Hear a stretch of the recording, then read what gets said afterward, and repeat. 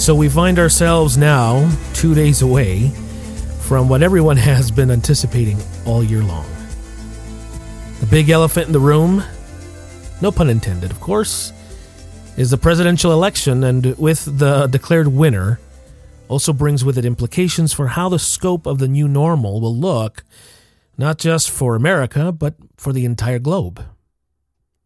Now, if this is your first time tuning in, make sure to catch up on what is fast becoming the streamlined plan for the whole world, brought to you by the creators, partners, and activists of what has been labeled the Great Reset.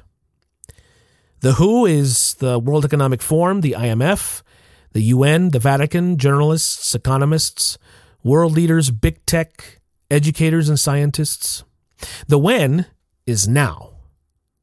The how is through a borderless world of fraternity that transcends traditional state and national powers and governments through what the World Economic Forum labels the Fourth Industrial Revolution and its technologies, the Green New Deal policies, which will reset capitalism. And the why? Because if we don't, we're doomed.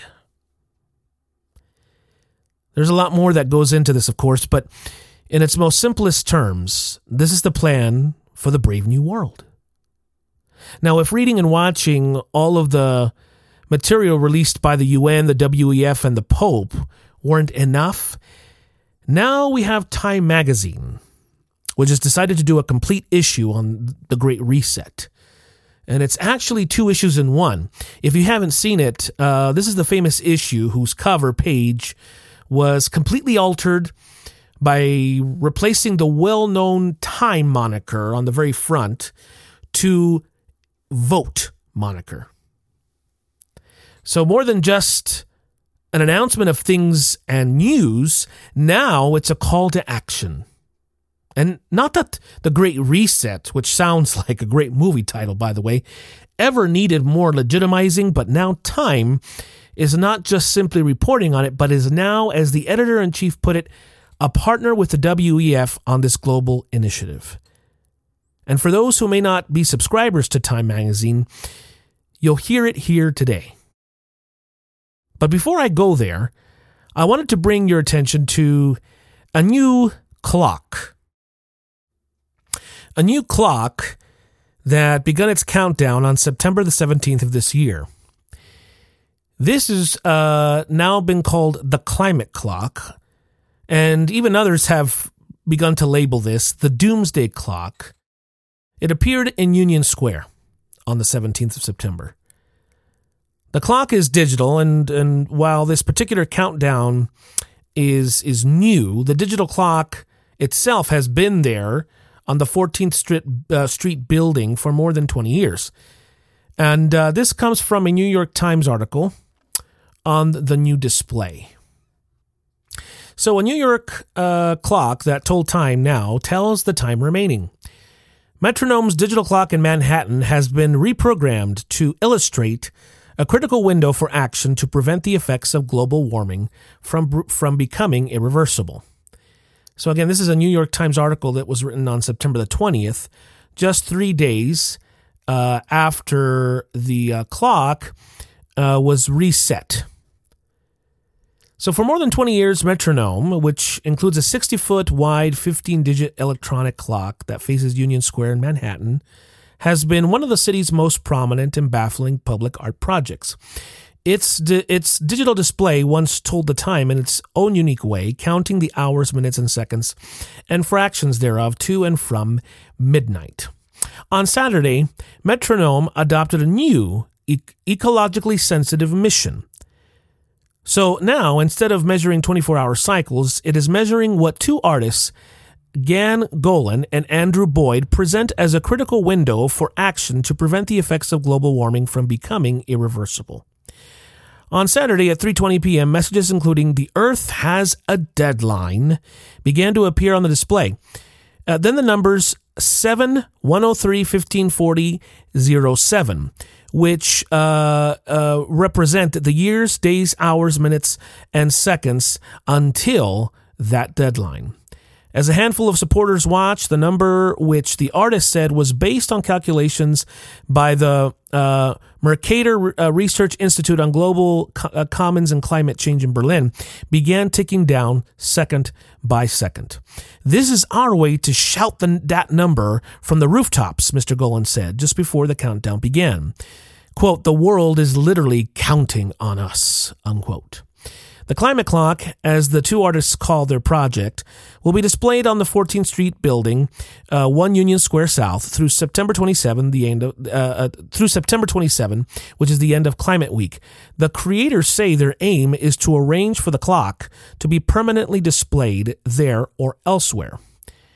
And then the article goes on to talk about their intent and what their hopes are for this.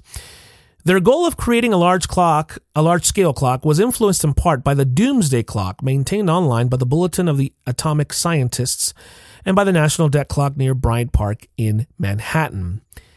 "This is arguably the most important number in the world," Mr. Boyd said, "and a monument is often how a society shows what's important, what it elevates, what is at center stage." Now, eventually, Mr. Golan and Mr. Boyd seized on Metronome, a mixed media work by Andrew Ginzel and Kristen Jones that covers a 10-story high area on the north wall of 1 Union Square South, a residential high-rise. The work also includes concentric circles rendered in gold-flecked brick that ripple outward from a round opening.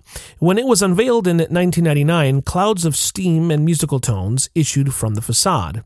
Over the years, the sound and steam have ceased. The numbers, however, kept moving. And then onward in the article, it says, "The Climate Clock will remind the world every day just how perilously close we are to the brink." Stephen Ross, chairman of Related Companies, the developer that owns 1 Union Square, said in a statement. He added, "This initiative will encourage everybody to join us in fighting for the future of our planet." To describe the project, Mr. Golan and Mr. Boyd have created a website, climateclock.world. It includes an explanation for the climate clock numbers, including a link to a report by the Intergovernmental Panel on Climate Change, the United Nations body that assesses the science related to climate change. The report, issued in 2018, said global warming was likely to reach 1.5 degrees Celsius over pre-industrial levels between 2030 and 2052 if it continues at the current rate. That level of warming is projected to increase damage to many ecosystems and cause an estimated $54 trillion in damage, the report said. The website also tracks the growing percentage of the world's energy supplied from renewable sources, and it provides directions on how to build small, low-cost clocks like the one given to Miss Greta Thunberg. Mr. Boyd said near Union Square on Saturday, "You can't argue with science, you just have to reckon with it." Now, plenty of environmentalists and activists organizations have been calling for a radical change in carbon emissions, fossil fuels, etc. And in the last few years, we've seen how politicians like AOC and many on the progressive left have been shouting this doomsday scenario from the rooftops. And the language is not subtle. It's as dramatic as you can get. First, they said it was 11 years, I think, and now it's 7 years. And of course, 7 years, not to complete annihilation, right? But but the 7 years brings us to a certain point of no return that leads towards an actual doomsday scenario. Now, what I find so curious about this new artwork, as it were, is that now scientists, artists, politicians, religionists and secularists alike have now taken on the role of prophets, in a way. But since the dawning of the new millennium, we've heard predictions from climate change proponents about rising sea levels that completely destroy cities, and then also the disappearing of particular species, glaciers, and look, here we are. 2020, none of these predictions have come to pass. So how can we know with complete certainty that this climate prophecy will indeed be fulfilled without a radical and extreme globalist agenda in order to save the planet? What precedent do we have to give us proof that we can trust such a prognosis? You know, it's so fascinating to me because while I can appreciate the intention of saving humankind, the most obvious question is, well, what comes after all this? In other words, how will we know when the 7+ year countdown has expired that we actually turned the tables? How do we know? Who's going to come and declare mission accomplished? No one has really given us that answer. Oh, we know the other scenario. We'll all die. Wonderful. So, are these new climate watch guardians asking us to have faith in them? Come on, it's a legitimate question. How else can we know, with so much of the science changing and evolving over the years on this issue, and really over the past 2 or 3 decades, how do we know for sure? Because if Boyd is telling us, quote, you can't argue with science, then in effect what he's saying is that this prognostication or this prophecy cannot be changed or questioned. It can't be challenged even by any alternative empirical data. You just have to accept it as truth. You know, it's funny because that sounds a lot like religion or dogma to me. And what you do then is take what the scientists have said on this issue, put it in a few songs, put it into a few paintings and art pieces, and it can't be argued with. Really? I've constantly stated what the true nature of liberty and truth are. They are the freedom to think, choose, and believe as you choose. And the very nature of our being created equal grants us these liberties and rights. And it couldn't be better said or expressed as when Thomas Jefferson wrote, question with boldness even the existence of God, for if there be a God, he would rather honest questioning than blindfolded fear. Religion has always carried with it this specter of control through fear. And it is one of the most ardent criticisms by detractors and atheists. Why would anyone want to follow a God who uses fear to manipulate those whom he has created? As we have continually seen historically, this is the legacy of the Roman Catholic Church and what they have left for us. Ruling through fear and coercion. So this is what we are to expect of the climate science gods of our age, because Boyd goes on to say, you just have to reckon with it. That's pretty tough talk. So whether we accept it or not, whether we like it or not, we can't question or doubt this scientific fraternity because you can't argue with science. The science is settled. And not just the science, but times. The times are settled, and very soon laws that will force us to comply or else, because you just have to reckon with it. A countdown to doomsday, a dogma, fear, apocalypse, and a prophecy of human annihilation. Yeah, seems like a religion to me.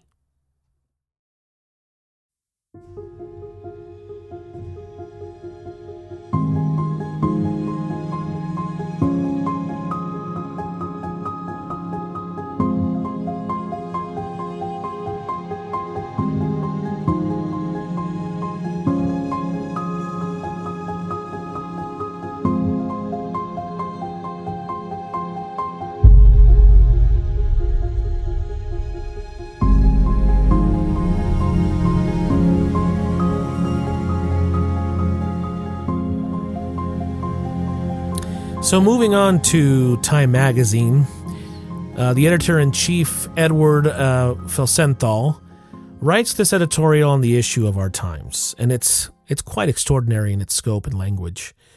So much so that I think it best to read it all here for you. There's one line from this editorial that I can agree with because it is truth. He says, "We stand at a rare moment, one that will separate history into before and after for generations. Now, obviously, this is written in the context of climate activism and the overall geopolitical reset. There's a before and after, but it has nothing to do with climate, economics, or a reset. It has to do with liberty and tyranny. That's what it has to do with. To a certain extent, I do believe that some of these leaders and journalists have good intentions. I do. Not all of them are nefarious. I think what they are, though, is desperate. They're desperate for the madness to stop. They're trying to find something to anchor themselves to, but they really don't know. So, of course, they talk about themes of equity, fairness, unity, fraternity, because these are, in and of themselves, good things. But what's the old saying? The road to hell is paved with good intentions. And this is why we cannot abdicate our own God-given liberty to those who come promising peace and safety, because in the end, it becomes about power and control. So here's the editorial. I'm going to read through the whole thing so that you can listen to it. And as always, you'll be able to see the links to articles and videos and all of our resources at truthreal.transistor.fm. So again, this is from the editor of Time. Before and after. I don't often use this space to direct your attention to other publications, but I do recommend you check out an article in Science published online on September 24th, titled Singing in a Silent Spring. It adds a new entrant to the list of uplifting changes in the natural world that occurred when we humans went into temporary retreat at the start of the pandemic. It appears that in the relative hush of the San Francisco Bay Area this past April and May, the song of the white-crowned sparrow became quieter and sweeter than it had before. This has been a year of so much pain, hardship, chaos, and loss. And yet as nations around the world begin to rebuild from the pandemic, it is clear that we also have a once-in-a-generation opportunity to change our tune. Our issue this week, in partnership with the World Economic Forum, explores that opportunity with the forum's chairman, Klaus Schwab, who has called it the Great Reset. How can we seize this moment of disruption to push for a world that is healthier, more resilient, sustainable, and just? What do all of us, individuals, businesses, and governments, need to do to ensure that we don't simply revert to what was before? Schwab, while acknowledging that it's hard to be optimistic about the prospect of a brighter global future, offers some glimmers of hope in the form of companies that are redefining success to be about more than profits. Economist Mariana Mazzucato provides a roadmap for transforming our financial structures. Danish architect Bjarke Ingels describes his extraordinarily ambitious master planet, a blueprint for a greener Earth. Now, I have to pause here. I mean, I don't know if to laugh about this clever wordplay, but did they actually just call this blueprint for greener or for green policies the master planet? I mean, there's so many implications that can be derived by this label. I mean, usually it's the villain of the story that uses anything sounding like master anything, right? But hey, that's just a side note. Okay, so let's continue on here with the article. So our correspondents around the globe speak with business leaders and policymakers about their more immediate plans, from Tokyo's Governor Yuriko Koike, I don't know if I pronounced that right, who is currently preparing for the rescheduled Olympic Games in 2021, to Citigroup's newly appointed CEO, Jane Fraser, the first woman to run a major Wall Street bank. We've also included excerpts of conversations from our Time 100 talks, hosted in October by Harry and Meghan, the Duke and Duchess of Sussex, on how to build a better digital world. And they proceed to give us the links for that. I'm just moving forward here. To mark this historic moment, arguably as consequential a decision as any of us has ever made at the ballot box, we have for the first time in our nearly 100-year history replaced our logo on the cover of our U.S. edition with the imperative for all of us to exercise the right to vote. To help, we've provided readers with a guide on how to vote safely during this extraordinary year. The artwork on the cover is by Shepard Fairey, blah, blah, blah, and he goes on about talking about that. And then he finishes with a statement. We stand at a rare moment, one that will separate history into before and after for generations. It is the kind of moment in which readers across the country and around the world have always turned to time. We thank you for doing so now.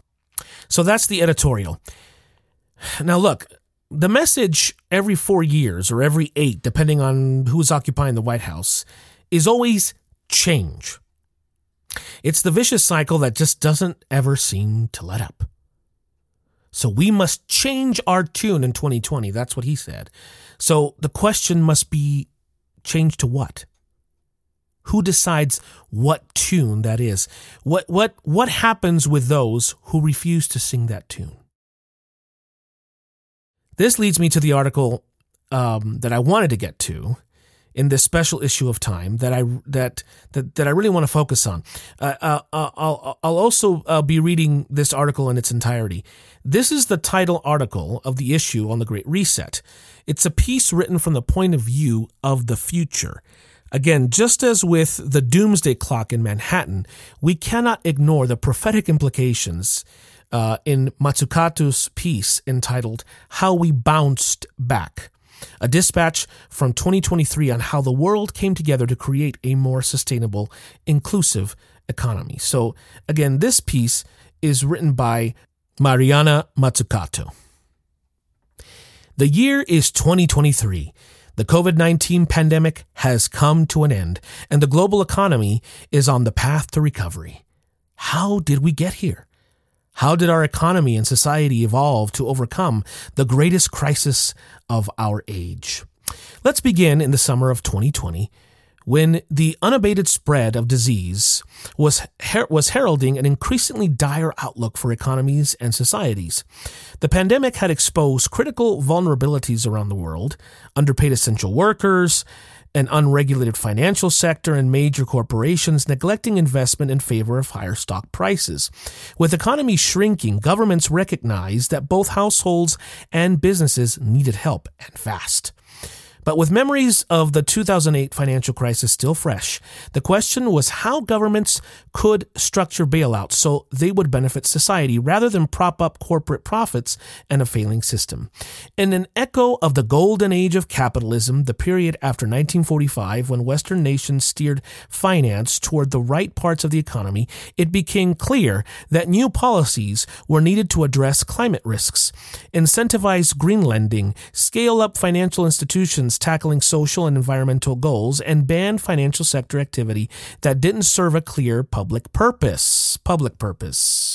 The European Union was the first to take concrete steps in this direction after agreeing in August to a historic €1.8 trillion recovery package. As part of the package, the EU made it mandatory for governments receiving the funds to implement strong strategies for addressing climate change, reducing the digital divide, and strengthening health systems. In late 2020, this ambitious recovery plan helped the euro stabilize and ushered in a new European renaissance, with citizens helping to set the agenda. The European leadership used challenge-oriented policies to create 100 carbon-neutral cities across the continent. This approach led to a resurgence of new energy-efficient buildings, revamped public transport designed to be sustainable, accessible, and free, and an artistic revival in public squares, with artists and designers rethinking city life with citizenship and civic life at its heart. Governments used a digital revolution to improve public services, from digital health to e-cards, and create a citizen-centered welfare state. This transformation required both supply-side investments and demand-side pulls, with public procurement becoming a tool for innovative thinking that funneled through all branches of government. The U.S. began to change its The U.S. began to change its approach after November 3, 2020, when Joe Biden defeated Donald Trump in the presidential election and the Democrats held a majority in both houses of Congress. Now, I've got to stop here and just point out that this is incredibly presumptuous. No doubt wishful thinking on her part, but what this reveals is that all of this future cannot unfold as she is predicting unless Tuesday's result is a Biden win. Trump must go. She's not saying it that way, but in other words, it's got to be Biden. That couldn't be clearer in this futuristic reimagination. And it's not just a Biden win, but that both the House and Senate have Democratic control. Now, you realize what she's pushing for here, right? Not a balanced and diverse government, but a majority-ruled direct democracy that completely reverses everything our founding fathers fought for and died for. It is honest debate that actually preserves our God-given liberty and that keeps fascism and top-down rule at bay. What she is in fact endorsing is a system of government that leads to tyranny. Moving on.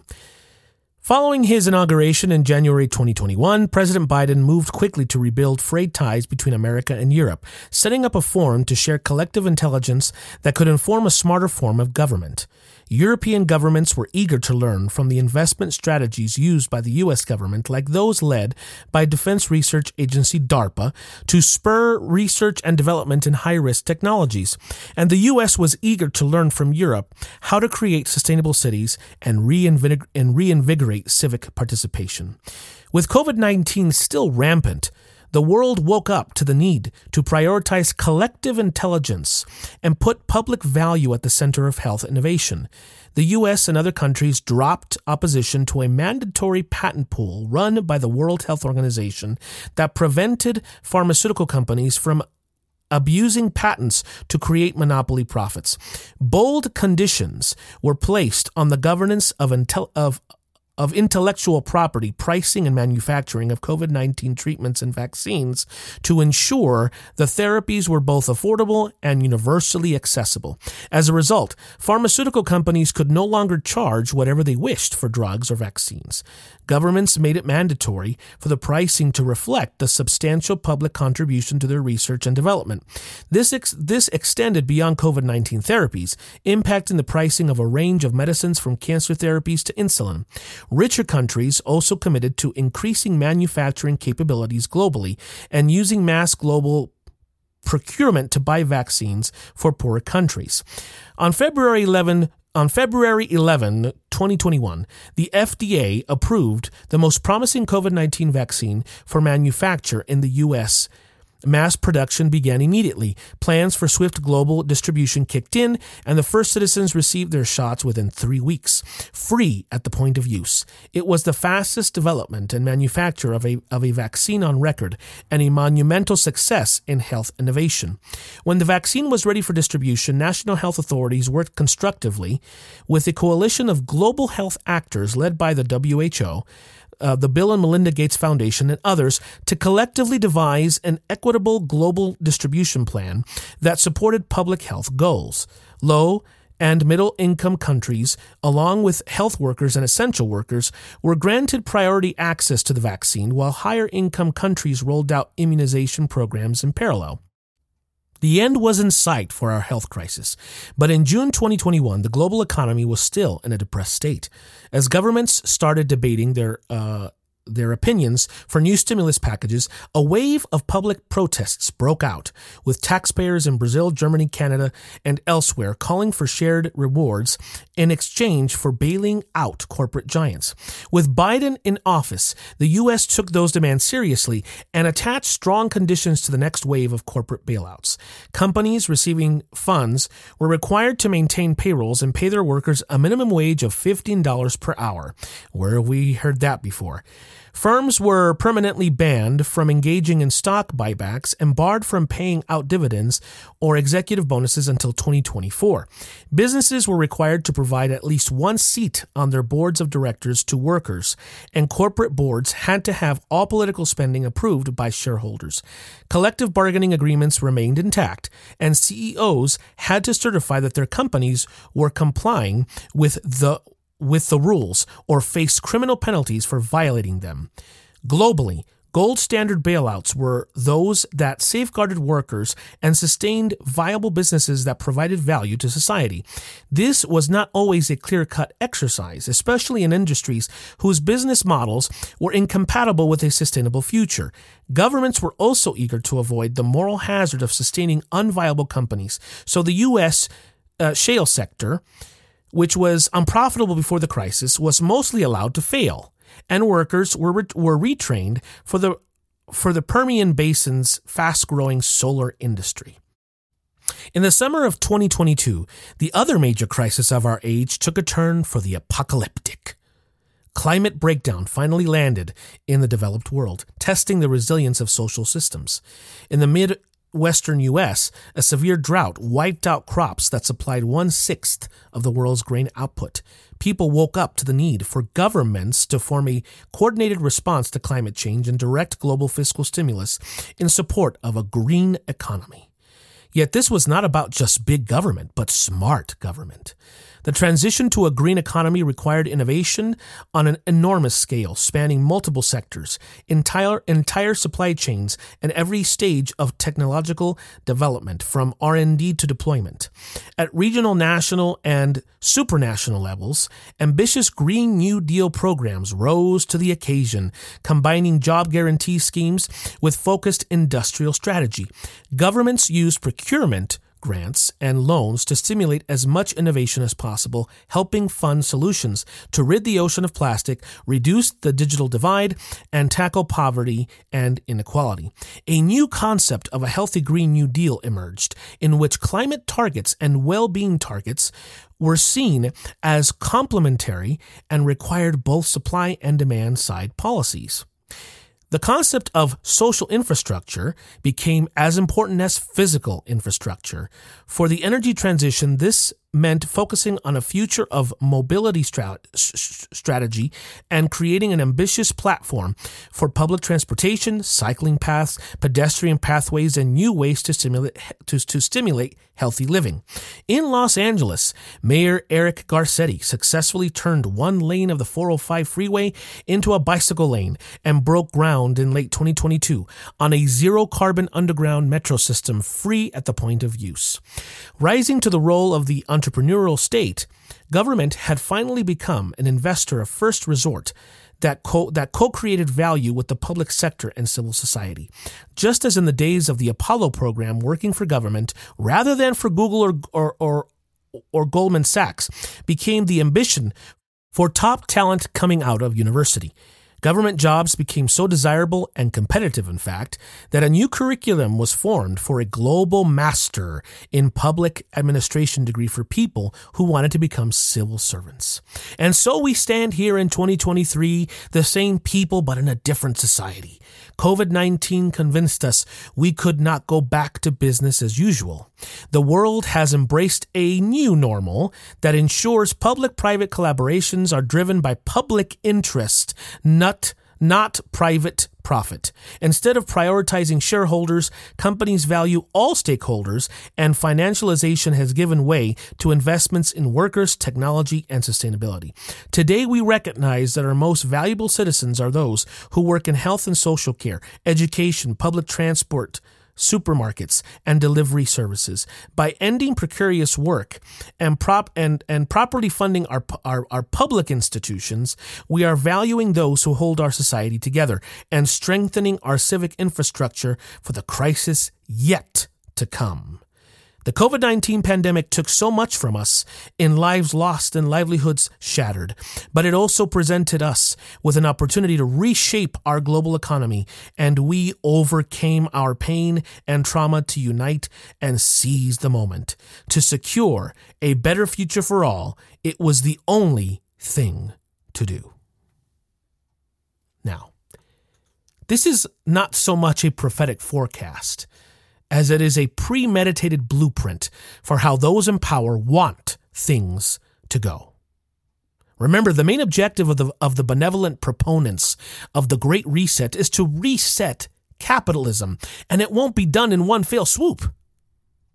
But with all of this proposed regulation to be imposed on business in favor of a welfare state, as she clearly stated, will absolutely destroy free market enterprise.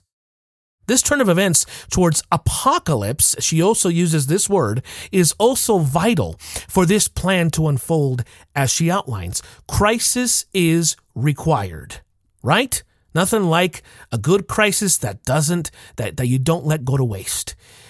Without it, there is no reset. That is why the politics of fear is needed, because the boogeyman is out to get ya. We haven't seen the boogeyman yet, but we know, because science says so, that it's out there somewhere. The boogeyman is that catalyst that keeps the population susceptible to control. Because you see, as long as this fear is out there somewhere, we have to trust our benevolent, self-proclaimed heroes to protect us. This is the better future.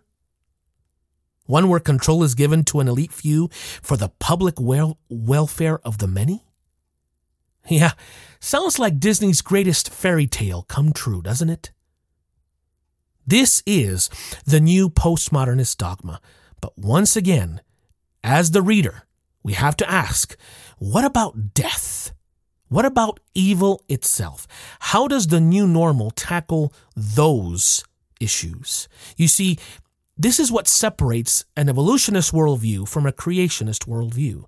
The evolutionist talks about the salvation of the species regardless of individual personhood and sees equity in the form of numbers and equations, and this dogma measures value in terms of what are acceptable losses, who are the disposables for the good of the whole race. The creationist values individuality above all, the distinctiveness of each person as worth preserving because of who they are and how that uniqueness can contribute by innovation and liberty of conscience towards the salvation of each created individual. This is the true definition of love.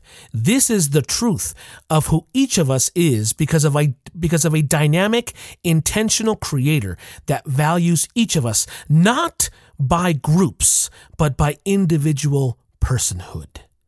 Not by a collective, but by an intimate one-on-one relationship that each of us chooses for. And it is because of that nature of creation that you and I are worth saving.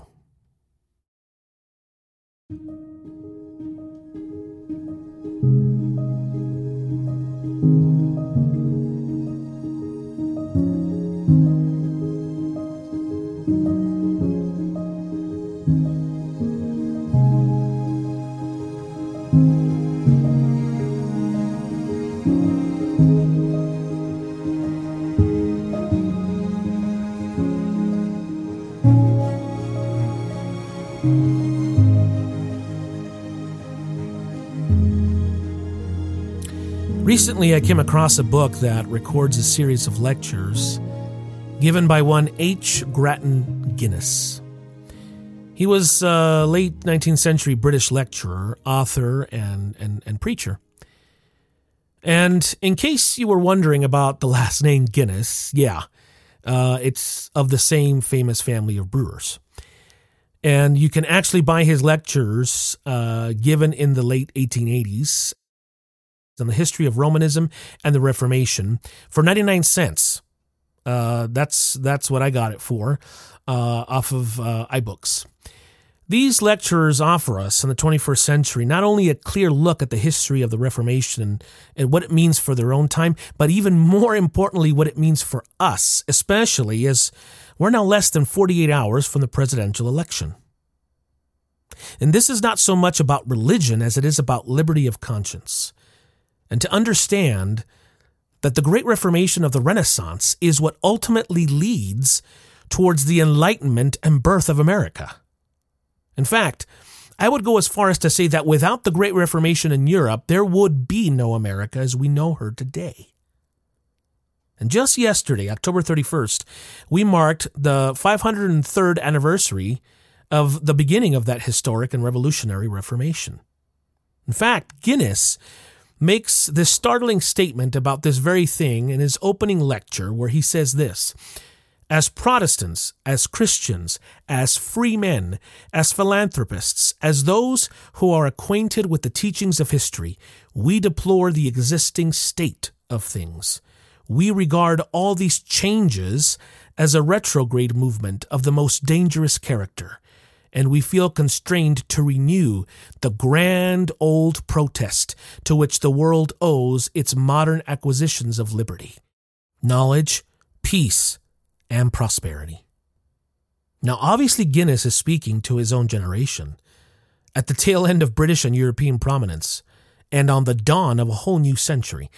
But we can all relate with this statement when he says, "We deplore the existing state of things." He talks about the dangers of his own time as a retrograde or a return to the tyranny of the past, a repeating of history in the present. And here we are again, experiencing a retrograde movement of the most dangerous character. Because the stakes are just as high as at the dawn of the Great Reformation as they are now. It's about the truth of our individual liberty. And this protest to which he is calling on to be renewed in our time isn't the same as the protests we have seen in the 21st century, especially over the last decade and specifically in the last 4 years. The protest of the Great Reformation was not carried out in meaningless marches with men in masks using fear and intimidation as a means to manipulate and force the consciences of others to comply with their ideology or else. Violence was not the language of that protest. It wasn't done with hate and a spirit of revenge and spite. It was done with honor, decency based on the principles of free thought, honest questioning in the spirit of goodwill towards all, neighbors and opponents alike, and the love of the truth. The Protestant Reformation continues, especially as we see the age-old hatreds of the past reemerge as they have now. Would these detractors of liberty, this mob, go as far as using the threats, tortures, and even willful murder of countless many as did the Roman Church in the name of justice and peace? Time magazine, the WEF, and the current Pope may not be using this language, but those who are calling for revolution on the streets are willing to go that far. If it means your life, or my own life against the common good of all, then would this new globalist power think twice about silencing your voice or my voice? We've already seen that they're calling for the rewriting of our basic rights to religion, property, and free commerce. Because remember, you can't argue with science. You can't argue with the doomsday clock. And it's funny how that same radical dogma sounds a lot like, you can't argue with the church, you can't question her supremacy, you can't question her policies. So if society is willing to accept the new doomsday prophecy, this new scenario of faith that they've presented to us, based on the science that has time and again had to change and update its conclusions based on new data and not just forecasts, which are just best guesses based on hypothesis and theory, then why is it that a great many cannot accept the prophecy given to us by the very Creator who gives us and respects our natural-born liberty? Is it so far-fetched to open up the very book that the Reformers sacrificed their lives to protect, the very book that outlines not just a history of our world, but also gives us the promise of a new world where all of this mess we see today will no longer exist?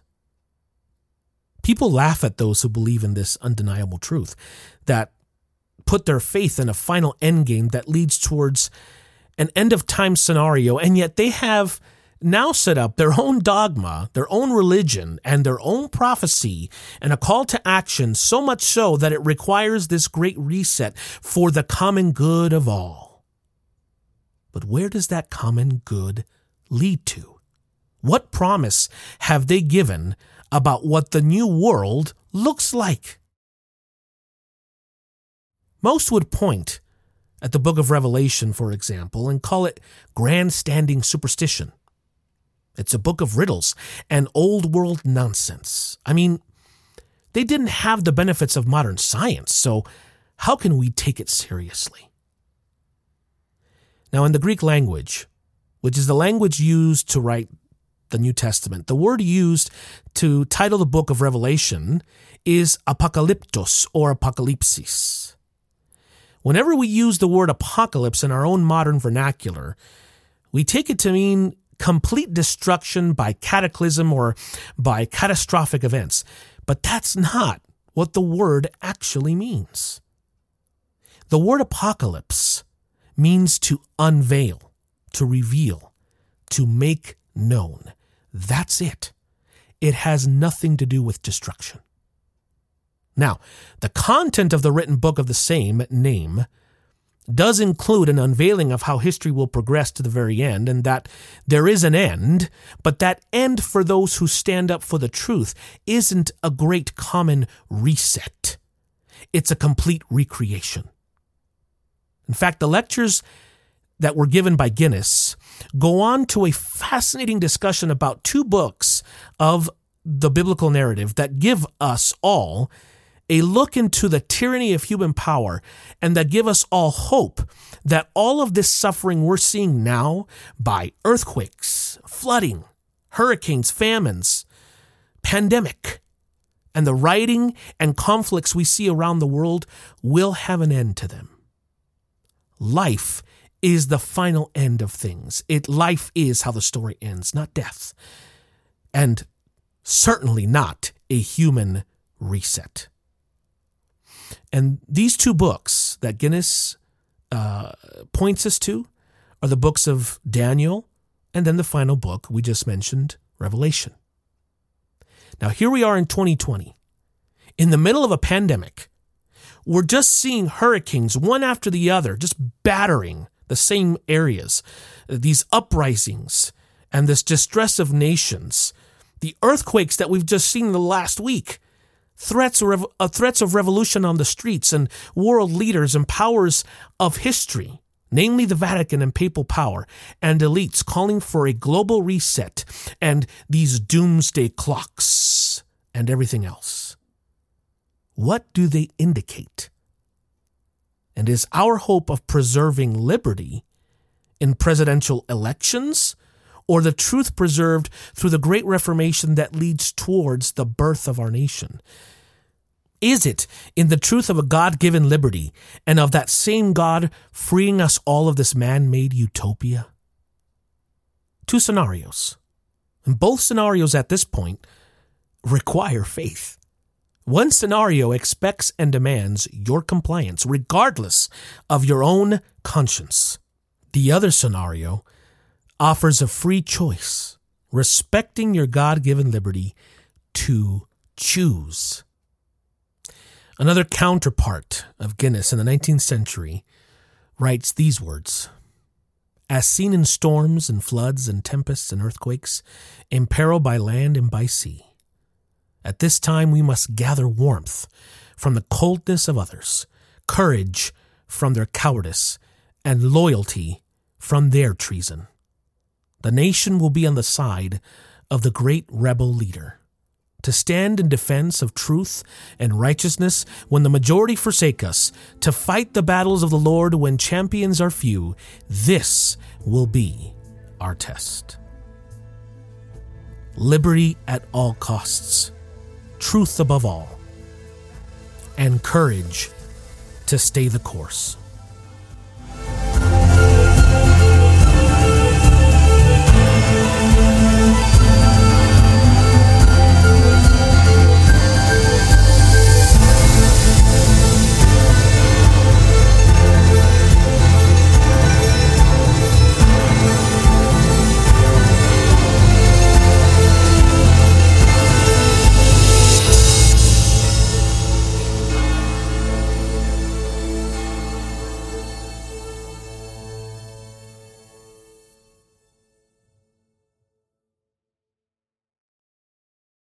Hello, everyone. Thanks for tuning in to The Truth Reel. If you want to subscribe to our podcast, you can do it where all podcasts are available. Also visit us at our website, truthreal.transistor.fm. Again, that's truthreal.transistor.fm. And if you're interested in donating to the cause of the refugees, please go to livefor1.com. That's livefor1.com. Join us as we continue to help our brothers and sisters, especially during this crisis under the COVID-19 pandemic. And stay safe out there during this election season. God bless you, your families, and God bless America.